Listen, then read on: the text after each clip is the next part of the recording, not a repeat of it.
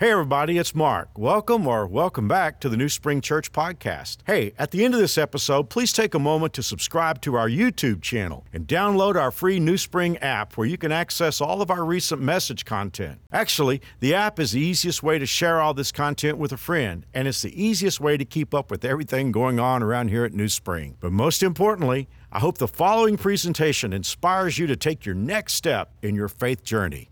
Enjoy. Movies have bad guys, don't they? I mean, epics have especially bad guys. Hannibal Lecter, Joker, Darth Vader, Hans Gruber, Thanos, Sauron, Michael Myers, Freddy Krueger, Gollum. Even Christmas movies have villains. Mr. Potter, Jack Frost. Why do movies have villains? I mean, when you go see a movie, why is there always a bad guy or a bad gal in a movie? Well, it's because evil is present in our world. No matter what one believes about God or life or whatever, you have to admit evil is present in our world. All you have to do is read the news from last night, any night, and you'll see that. And it's personal, isn't it? Because anytime someone tries to do something good, evil shows up. I'm guessing you've experienced that personally because you're trying to do something good. And the next thing you know, you have an enemy. And you ever ask yourself, why does she hate me? You know, why does this person come against me? Why does he do these things? I'm just trying to do good. I'm trying to help. Well, it's because you and I live in a world where evil is present. And if anyone denies the reality of evil, well, denial is a good word, isn't it? Well, I want you to know that in the Christmas story, there's a villain. And our Christmas epic has a villain with a face in it. That guy is named Herod. Now, I should let you know that Herod is a king of sorts, but he's not a king in Israel like other kings that you read about in the Bible. Because by the time Herod is there in the first century, Rome really rules the world. Rome is the one that has the juice, the power. But Rome has this deal of kind of letting some kind of local person be Rome's emissary so that, they think that maybe the inhabitants of that region will feel better if somebody that looks like them is running the place, even though Rome is really the power behind the throne. And the person that Rome installs in Judea is a guy by the name of Herod. But Herod's not even a Jew. Herod's an Item man. And the Romans don't know the difference. They don't understand, but they put Herod in place. And the reason why I'm spending a little time telling you that is it's going to matter a lot in just a moment when we start talking about the Christmas epic, just so that you'll understand that Herod is not a natural-born king. The kings in Israel were all descendants of King David through the line of Judah, which is interesting because when you study the life of Jesus in Matthew and Luke, you'll notice that those stories begin with a genealogy, a family tree. And the reason why all that so-and-so begot so-and-so begot so-and-so is there is so that it could be established that Jesus has a legal right and a natural right to the throne of Israel. In fact, when all the records were destroyed with the destruction of the temple, it is kind of interesting because probably the only Jewish person in the world who could prove his lineage is Jesus. And just to show how thorough the Bible is, when you read Matthew's genealogy and Luke's genealogy, you'll notice that it's all the same until it gets to David, but then all of a sudden it splays. Because Matthew's genealogy is the legal genealogy of Jesus. Joseph was not his biological father, but he is the father of record. And so in Matthew, you see it's Joseph's genealogy. He's a descendant of David's son Solomon. But when you get over to Luke, it's Mary's genealogy. Dr. Luke is following the biological line, and it goes back to David's son Nathan. So it's just to prove that Jesus is the natural-born king of Israel that has a right to the throne. But there have been no kings from the line of Judah or David for 500 years. Herod's just put there. He's not a natural-born king. And I know I'm spending some time there, but in just a moment that will make sense. Well, things went south when some well-meaning guys came to Jerusalem and they had a perfectly innocent question. They were the wise men, the Magi. A whole lot of theories about who they were. I really believe that they came from Babylon, and they would have been descendants of a line of intelligentsia that 500 years before were influenced by a Jewish prophet who had been taken into captivity named Daniel. And the idea when Daniel and the other young people were taken captive was that they were going to be inculcated in the Babylonian way of life, and they would actually become missionaries to the Jewish people on behalf of the Babylonians. But something happened with Daniel and Hananiah, Mishael, and Azariah. You may know them as Shadrach, Meshach, and Abednego. Instead of Babylon having influence on them, they had influence on Babylon. And I'm even going to bring a talk to you in January because I really believe the king Nebuchadnezzar became a believer under Daniel's influence when you read chapter 4. What Daniel did was he taught him the word of God. You see, in the Old Testament, there are prophecies about the Messiah, Jesus, a bunch of them, that he'd be born of a virgin. Isaiah chapter 7, verse 14, that he would die as in crucifixion, Psalm 22, that he'd be born in Bethlehem, Micah 5:2, that he would be from the tribe of Judah, Genesis 49:10. There's just a whole bunch of these prophecies. And so Daniel, no doubt, taught them how they could look for the Messiah whenever he came. But one of the prophecies that he no doubt taught them was Numbers 24:17, which says that the birth of the Messiah would be associated with a star. And so, like I said, they were perfectly innocent. I mean, hey, if you didn't know much about the Bible except just a few prophecies that had been handed down through the generations, and you knew there was a new king born in Israel, where would you go? You wouldn't go to a stable in Bethlehem. You go to the palace. I'm sure that when the wise men rolled into Jerusalem, they were like, man, this place is going to be crazy. Everybody's going to be partying and celebrating with the birth of the new king. And when they got there, it was like crickets. And so they went around, and the Greek says that they did it in kind of a continuing way. They went around asking everybody, where's he, this born king of the Jews? We expected you guys to be partying your heads off. So finally they just say, well, where would you go if you want to know? You want to go to the palace. And so they just strolled into the palace perfectly innocently, did not know what a can they were opening up.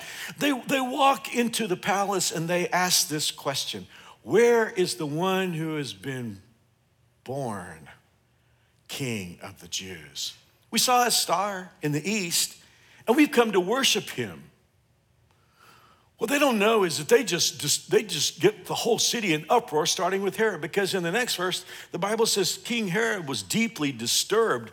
That word is often translated terrified in the Bible when he heard this. I never understand something. Maybe you can help me with this. One of the things I've never understood is how people who are against God can actually see God work, but it doesn't mean anything to them. You know what Herod did when he wanted to know where the Messiah was going to be born? He asked the Bible scholars to blow the dust off the Bible and find out where the Bible said the Messiah was going to be born. They blew the dust off. They said it's Micah chapter 5:2. He's going to be born in Bethlehem. That's just a few miles south of Jerusalem. Well, if you believe the Bible enough to know where the Messiah is going to be born, why do you decide you want to kill the baby? Well, he did. He told the wise men, when you find him, come back and tell me because I want to worship him. But he was lying, and God straightened the wise men out, and God said, go home a different way. And when Herod realized he'd been duped by the wise men, he got really unhappy and mad. He had a bad temper, and he decided he was going to kill all the baby boys in Bethlehem that were 2 years old and younger. And I'm sure when you've heard that part of the Christmas story, you're saying, how could anybody be that evil? How could anyone have such murder in his heart that he would kill the innocents? But I just want you to know, that's just how Herod rolled. I mean, Herod killed his wife. He killed 2 of his sons. It's too much information. But the word for son in Greek is very close to the word for pig. And some of you who have teenage boys, you're like, that's not a surprise to me, Mark. Again, too much information. The Greek word for pig is hus. The Greek word for son is huios. And the joke in Jerusalem was it was safer to be Herod's hus than his huios. Safer to be his pig than his son. And as far as killing people, he tried to kill himself.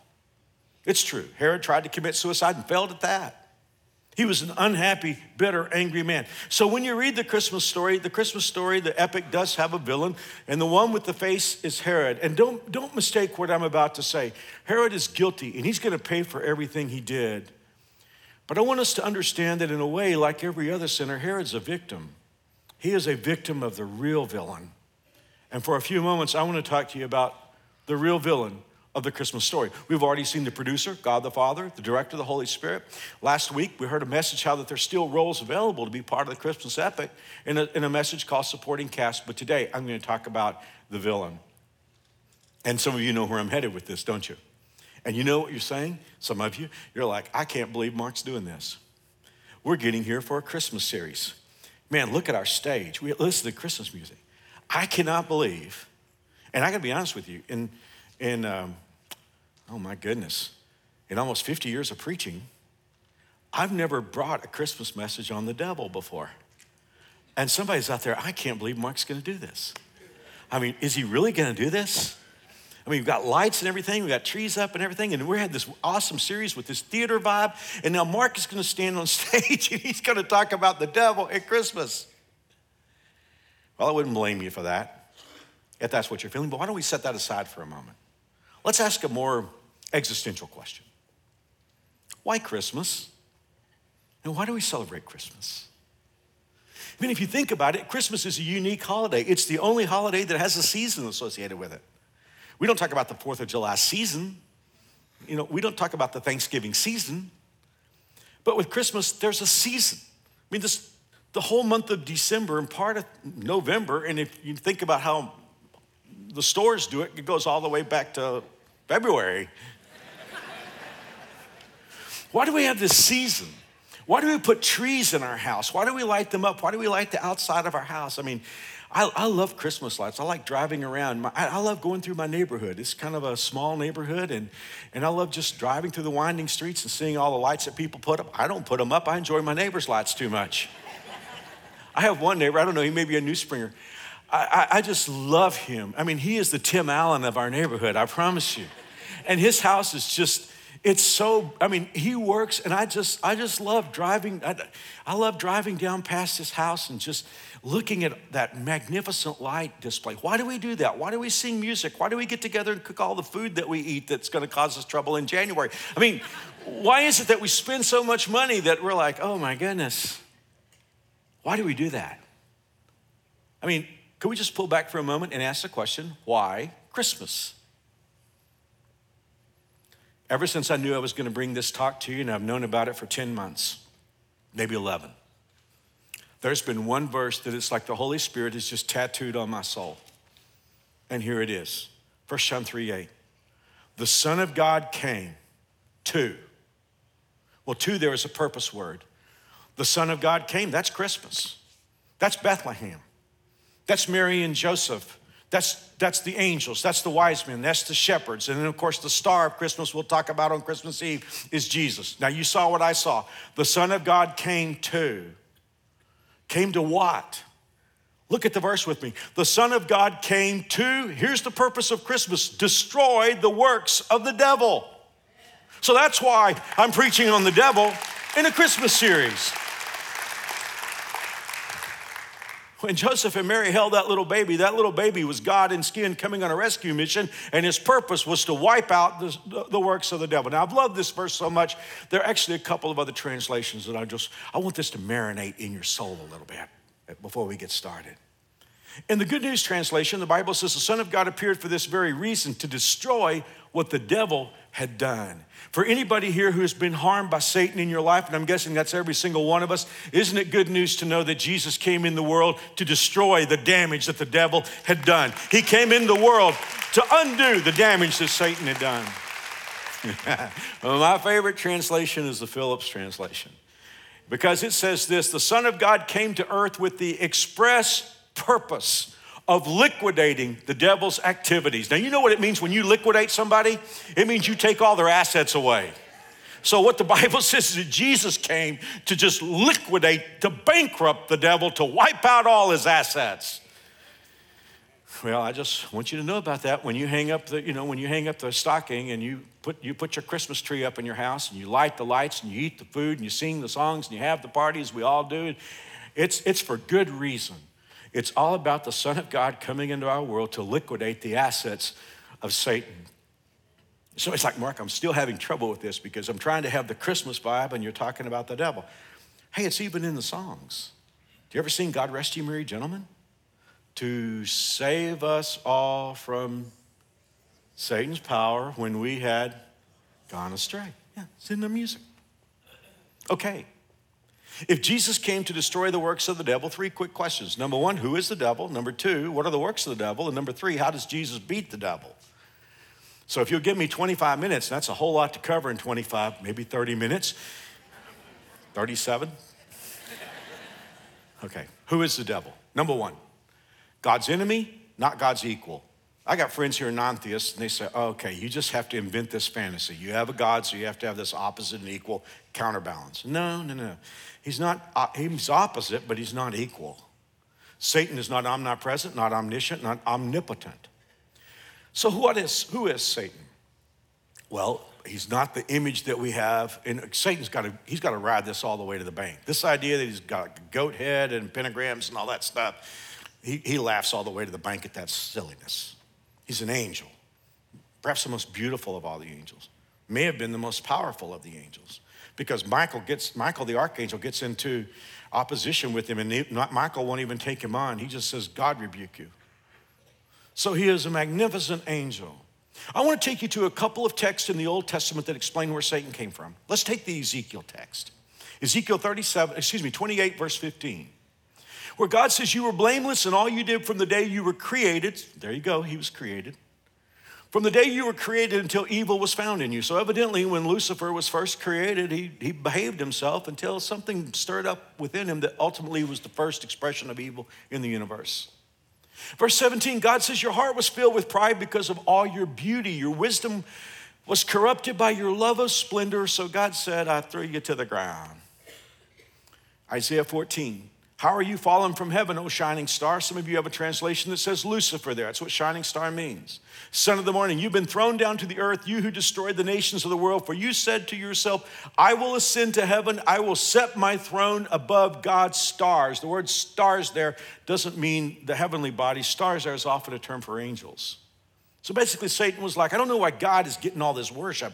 Hey, I'm an angel. I think I'm just going to run this part of the operation. And God said, nope. Now, I know I've been asked this question so many times since I was a teenage preacher. If God knew all this was going to happen, why did he do it? This is the simplest question to answer. Because all you need is a Bible, just cursory Bible knowledge to know the answer to this question. Whatever God creates, if this is a living organism, God always gives that being free will. Because you see, God desires worship from the heart. If God created a bunch of robots, what would worship mean? So God always gives his beings free choice, free will. And so he gave the angels that as well. And Satan, he started off okay, but he got a little full of himself, maybe looked in the mirror too much and said, hey, I don't know why God's getting all the stuff. I'm going to get it too. So he just said, I'm going to take heaven over. And God said, no, you're not. And he kicked him out.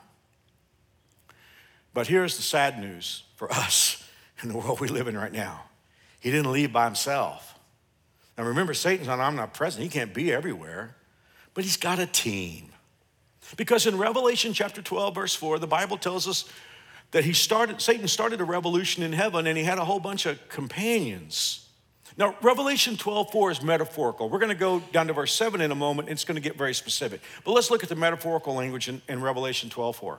His tail swept away a third of the stars. Okay, what stars often a reference to? Angels. So when he started that revolution in heaven, there were a third of the angels that said, we're with you, bro. We're going to take this place over. So God didn't just expel Satan, he expelled the angels. Those are the demons. And just in case you feel like you got one chasing you, and we should never be freaked out by it because greater is he that's in you than he that's in the world. The Word of God tells us there are hundreds of millions of angels. I mean, it's an innumerable number. So if you ever think about the fact that there may be a guardian angel for every member of your family, there's truth to that. But it also means there are a whole bunch of angels that went with Satan and they do his work. Now, that's metaphorical. Look at what we see literally. Revelation 12, verse 7 gives us the history. There was war in heaven. Michael and his angels fought against the dragon and his angels, and the dragon lost the battle. And he and his angels were forced out of heaven. Satan, the one deceiving the whole world, was thrown down to the earth with all his angels. By the way, I'm going to do a series, God willing, next summer called Clash of Dynasties 4, the book of Revelation. If you've ever been interested in that. We're going to do it in the summer so we can slow down and take our time. So that's who the devil is. You know, and one more time, he's not the goat head and the pentagram and all the silly, black masses and all that kind of stuff. The Bible says he comes off like an angel of light, so he can consequently look like he's doing good stuff. That's who he is. Number two, if the Son of God came to destroy the works of the devil, what are the works of the devil? Well, you read part of it just now, when the Bible says Satan, the one deceiving the whole world. Hey, I don't want to start off on an endless topic, but let me ask you a question. Are you ever amazed at just the crazy junk that people believe in our world today? I mean, you're like, you know what, that's crazy for real. Like, can sane, thinking people that are out of three-corner pants, can they actually believe this stuff? Well, that's why, because the Bible tells us that Satan is deceiving the world. So here's what went down. Satan basically and his angels, they figured out we cannot win in heaven, so they turned their attention to God's new project because God wanted a big family. He decided to create the earth, and he populated it with the first couple, Adam and Eve. And here's one thing that's not understood very clearly, so I want to teach it this morning. You understand, and it's so clearly in the book of Genesis, when God created Adam and Eve and put them in the garden, he gave them kingdom authority. He said to them, rule. I'm holding you responsible for your part of how you manage the planet. So God gave them kingdom authority. They had a deed to planet Earth. So here comes along Satan and his demons. They're like, we can't run heaven, but we're going to run this place. We're going to figure out how to do that. And Satan understood all he had to do was to get Adam and Eve to pull the same stunt that he pulled in heaven, which was get them to rebel against God. Never think that it was about fruit. Remember, God always gives his creation free will. And God threw Adam and Eve a very slow pitch. Just one rule. What did Satan do? He came to them and said, hey, did God say you can't have everything in the garden? They said, well, there's one tree we're supposed to leave alone. And Satan said, oh, you won't die. And of course, he got them to fall. But here's what we must understand. Because you see, what Satan was after, he didn't want to just get Adam and Eve in trouble. He wanted, you remember, not like I'm trying to compare this to Lord of the Rings, but you remember the ring? What Satan wanted was to get kingdom authority. He wanted to swindle them out. I mean, here's the thing. Satan will always try to get you cheap. He tried to swindled them out of kingdom authority. And now, that kingdom authority that was meant for the human race has been turned over to Satan and his demons. Somebody will say, Mark, man, that's just too much. That wigs me out. That is too weird. That's what the Bible says over and over. I mean, read with me, Ephesians 2:2. God talking to us. He said, you used to live in sin like the rest of the world, obeying the devil, the commander of the powers of the unseen world. He is the spirit at work in the hearts of those who refuse to obey God. You saw what I saw, not some sort of nameless, faceless evil. God said he personally is at work in the hearts of those who refuse to obey God. So then, what are the works of the devil? Anything that's sin, anything that's anti-God. We're seeing it. See, here's the deal. We're talking about the coming of Christ in the world. We're much closer to the second coming of Christ. That's coming, I believe, very soon. We're watching our world go at breakneck pace right toward the tribulation, right toward the coming of Antichrist. We're leaving town first, but that's on the way. And so we're watching the worship of Satan. And one more time, I want to say to all of us, the worship of Satan is not playing. I'm going to talk to all of you really old timers here, okay? Because if you're under 45, you don't even know what an LP is. And we're not talking about backmasking and playing a record backward. We're not talking about a black mass here. We're not talking about goat heads and pentagrams and that kind of thing. The worship of Satan is this. The religion of Satan is evil is good, good is evil, God is dangerous, sin is beneficial, believing that Jesus, the way to heaven, is bigoted and narrow. And you see, Matthew Henry, in his great commentary on 1 John 3:8, the Son of God came to destroy the works of the devil. He said that means the framework of the devil, the system. And you and I are watching it play out, and it gets stronger every day. The system of Satan. So what are the works of the devil? Lies, abuse, racism, deception, laziness, misunderstandings that separate friends, pornography, dirty language, cheating, sex, trafficking, selfishness, rebellion, unforgiveness, bad attitudes, sickness, death.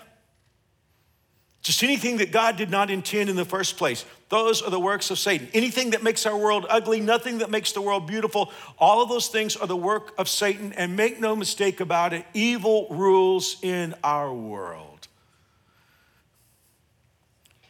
Think about what the Bible says over and over and over. The Bible says that Satan is the ruler of this world. 3 times in the Gospel of John, the Bible tells us that Satan is the one who rules this world system. And ladies and gentlemen, when you open your Bible, you read that over and over again. In John chapter 12, verse 13, Jesus called Satan the ruler of this world. And the day is coming, and we need to be watching this. Now, we won't be here at the time, but the day is coming in the tribulation period, and it may not be very far off, that the Bible says that the whole world will worship the devil. Revelation chapter 13, verse 4 tells us that the world will worship Satan, and we can see that worship forming today. One of the greatest things I'll ever teach you about the devil is that he cannot create anything. The creative aspect is part of God's personality. So for all of you who are creative, that element within you that's creative is part of your creator and your personality. Satan is incapable of creating anything. He counterfeits. That is what he does. He copies. And so Satan in the tribulation is going to try to counterfeit the opposite of everything that God has established. And one more time, we're not to the tribulation yet, but wow, do we ever see that worship of Satan proliferating today? Here's his version. Satan's version of righteousness, political correctness. His version of judgment and sin, cancel culture. His version of Savior, the Antichrist. His version of salvation, parrot, political correctness. Parrot, cancel culture. How dare you say anything different? Even if you believe it in your heart, the blast furnace of the culture will come after you. But ladies and gentlemen, I want to tell you something. You can take that worship system and you can rip the tape off of it, and what you have is evil.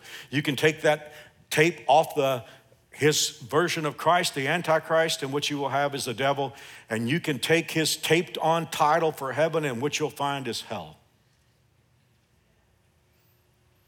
Somebody go say, well, Mark, I'm still confused. I thought God ruled the world. It's not a perfect illustration, but it's a good one. Suppose you owned a mall. Suppose you owned a shopping center. And every square foot in the mall is yours. But you issue a lease to good friends to have a store there. And they wind up subleasing it to your worst enemy. Let's just say they have a 3-year lease. Now, here you are, you own the mall, but your worst enemy has a store. And by law, they hold that store until the terms of redemption are met. Now, as I said, that's not a perfect illustration, but that is what happened with planet Earth. God turned the deed over, he turned the lease over to Adam and Eve, but when they sinned, they turned it over to the enemy. So now God's worst enemy is in our world today. So that takes us to the third question, and we'll be through. How does Jesus beat the devil? How does Jesus destroy the works of the devil? Remember, that's what he came to do. If you could go back to the day when Adam and Eve sinned, if the demons ever threw a party, it would have been that afternoon. I mean, you talk about a kegger. I mean, I'm sure Satan and his demons like, we got God backed into a corner now. I mean, he may kick us out of heaven, but we run this place. And why do they feel that way? Well, because now they have fouled up God's humans. And here's the thing, God can't reach down to the humans because they're sinners. And the sinners can't reach up to God because they're sinners. And so there's this disconnect, and Satan is like, we got them. We run this place. And that's about how things were going until late afternoon when the Bible says in Genesis 3, God showed up. And God gave the first promise of Christmas. It's in Genesis 3. Because actually, let me ask you a question. Do you know the first person God talked to about Christmas? It was the devil. Look at Genesis 3:15. God said, from now on, you and the woman will be enemies, as will your offspring and hers. You will strike his heel, but he will crush your head. See the seed of the woman, that would be a human. But somehow this human is very different. This human is not fouled up by Adam and Eve's sin because see, while he has a human mother, Mary, he's got God as his father. And when he comes, God said he's going to get this place back. He's going to get the title deed to this mall back. He's going to own this thing. See, I'm sending my son into the world to destroy your works, devil. And you will bruise his heel. Takes about 3 days to get over a heel bruise. But he said, you know, when you're bruising his heel, he's going to cave your head in.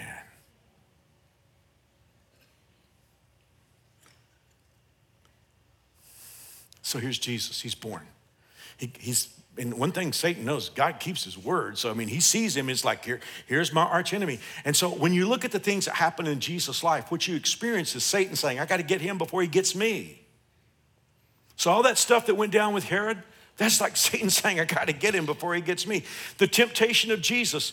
Satan offered Jesus the sweetest deal he ever offered anybody. And then it wasn't sweet, but I'm just saying it was the best deal he ever offered. He tries to get us really cheap, doesn't he?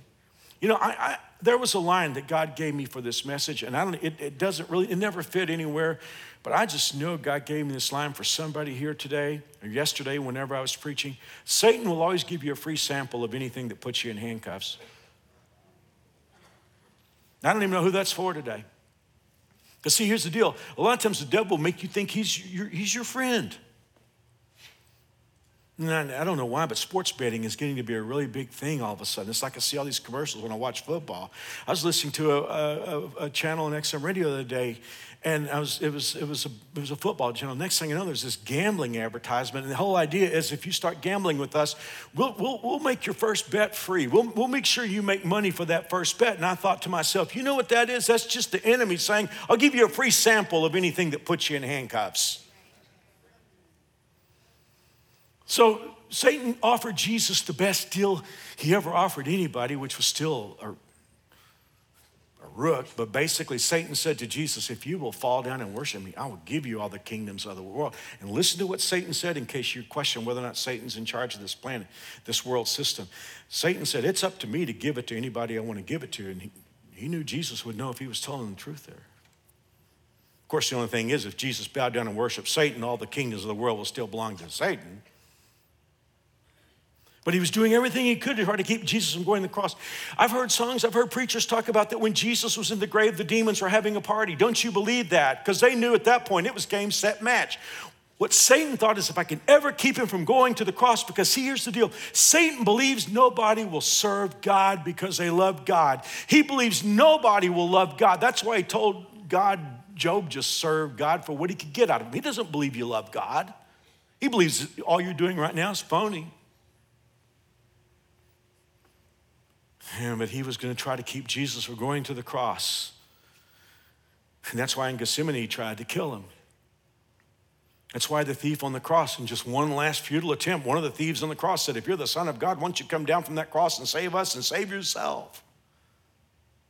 But at 3 o'clock one Friday afternoon, Jesus cried out one word in Greek, 3 words in English. It is finished. And it wasn't just that God's plan was finished. Satan knew he was finished. And all the demons of hell understood that the sentence had been passed and they had been found guilty in the court of God. Say, Mark, did Jesus win the victory on the cross? Read with me. Colossians 2:15. He defeated the rulers and powers of the spiritual world. Those are all demonic forces. With the cross, he won the victory over them and led them away as defeated, powerless prisoners for the whole world to see. Well, I know what somebody's thinking right now, and if I were sitting where you're sitting, I'd be thinking the same thing. Mark, if the devil's defeated, would you mind explaining my world? Because for some reason, when the devil got defeated, it missed my neighborhood. Hey, Mark, when the devil's defeated, for some reason, my husband has not gotten the word. So big. You do understand that when Jesus takes authority, when he takes the kingdoms, we're finished here with people being able to be saved. That's why the Bible says in 2 Peter 3:9, the Lord isn't really being slow about his promises, some of you think. No, he's being patient for your sake. He does not want anyone to be destroyed, but wants everyone to repent. But the day of the Lord will come. See, God doesn't want anybody in hell. If people go to hell, they go to hell over the love of God. One of the best examples, and I love history. For those of you who've ever studied World War II, you know that there was a moment, at least in late 44, early 45, where Hitler knew there was no hope. But he kept fighting, didn't he? And he wouldn't let his people surrender. And he took millions of people with him, even though he knew he was going down. It was like, there's going to be a collapse, and I'm taking everybody with me. I think Hitler is always a type of Satan, a foretype. And that's where Satan is. He doesn't even want to let the people that serve him surrender. But I'm telling you, someday the world will be under new management. Like I said, I can't wait to teach the book of Revelation next summer, but there is a line in the book of Revelation that tells about the moment where Jesus is going to step forward and take control of planet Earth that he won on the cross, and God's going to call time. This is in the book of Revelation, chapter 11, 15. Happens late in the tribulation period. And the Bible says, then the seventh angel blew his trumpet, and there were loud voices shouting in heaven. Guess who that's going to be? That's going to be us. Because there's about to be a press conference in heaven, and we know what the news is. We've already heard the word because we've been there with the Lord. And so what's going to happen, and you read this with me, there's an angel that's going to step forward and clear his voice and say, clear his throat and say, ladies and gentlemen, I have an announcement to make. The world has just now become the kingdom of our Lord and his Christ, and he will reign forever and ever.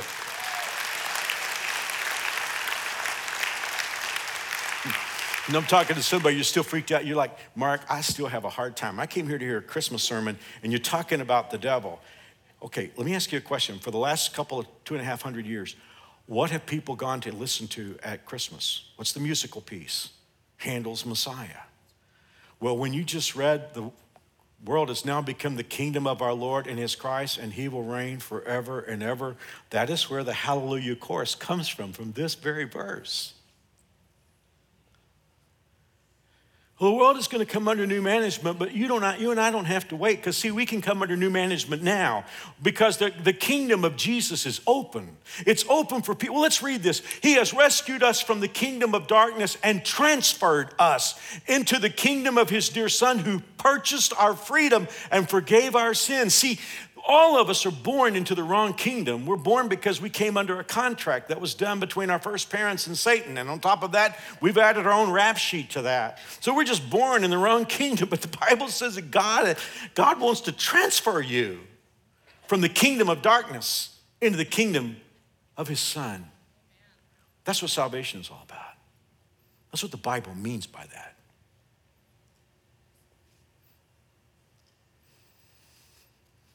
I read this story. I was just such a young preacher, probably 20, 21. I can't even remember where I read it, but I've loved it all these years. I'll tell you first, back in the last part of the 19th century, the early part of the 20th century, there were Bible study groups that would form. And it was just sort of the style back in those days that they would give themselves a name. You know, the warriors, the students, whatever. And they would wear matching sweaters. And the guys and gals in these Bible studies, they would have the name of their Bible study, their team, lettered on their sweaters.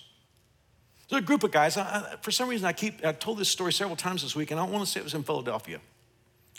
There was a group of guys that had a Bible study. They wore gray sweaters, and they had the name of their Bible study in red letters on their sweater. And in those days, there were a lot of people coming into the United States who were dreaming of a new future, who came from different cultures that spoke different languages. And there was a couple that moved into the city, and they were from another country. They had taken the ship to the United States, and they understood enough English to speak a little, but they couldn't read or write English. But the guy happened to run into some of the men in the Bible study, and they invited him to join them. And he was so thankful that they did. And on the first time he joined them in the Bible study, they gave him one of their gray sweaters. Didn't have the name on there, it was just a matching gray sweater. He was so excited, he went home and told his wife, he said, these guys have invited me to their Bible study. And he said, they gave me a sweater. He said, the only problem is I don't have any words on my sweater. And she said, well, we don't read or write English. He said, well, I got to have words. They got words on their sweaters. So he said, would you just put some words on my sweater? So she looked out her window, and there was a meat market across the street, and there was a big sign with red letters. And so painstakingly, she copied the letters and put it on the man's sweater. And he came back from the Bible study the next day, and he was so excited. He said, you know what? Those guys said I had the best sweater. They're changing their words to my words, because you see, she had copied across the street a sign of a business that said, under new management.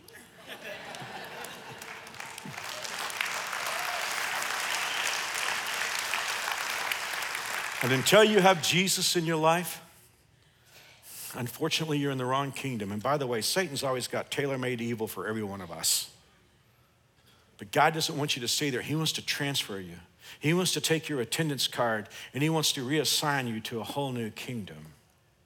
Take it down the hall. Give it to Jesus. Well, the Bible tells us whoever asks, whoever calls on the name of the Lord will be saved. It's not joining a church. It's not giving money. It's none of those things. It's not even jumping through religious hoops. It's about trusting Jesus as your new king. And so I want to pray a prayer with you today. Would you just bow your heads with me? And if you want to transfer, you can make that happen before you get out of your seat today. You must believe that Jesus died for your sins. You must believe that he arose from the grave. And you must invite him to be your king. And he will come in, he'll forgive you of every sin. He will birth you into God's family supernaturally as God's daughter or God's son. And it's not a relationship that will last until you die. It's a relationship that will last with no end. And so if you want to pray with me, you can. I'll pray this slowly. You don't have to pray it out loud. You can just pray it in your heart. Dear God, I am a sinner.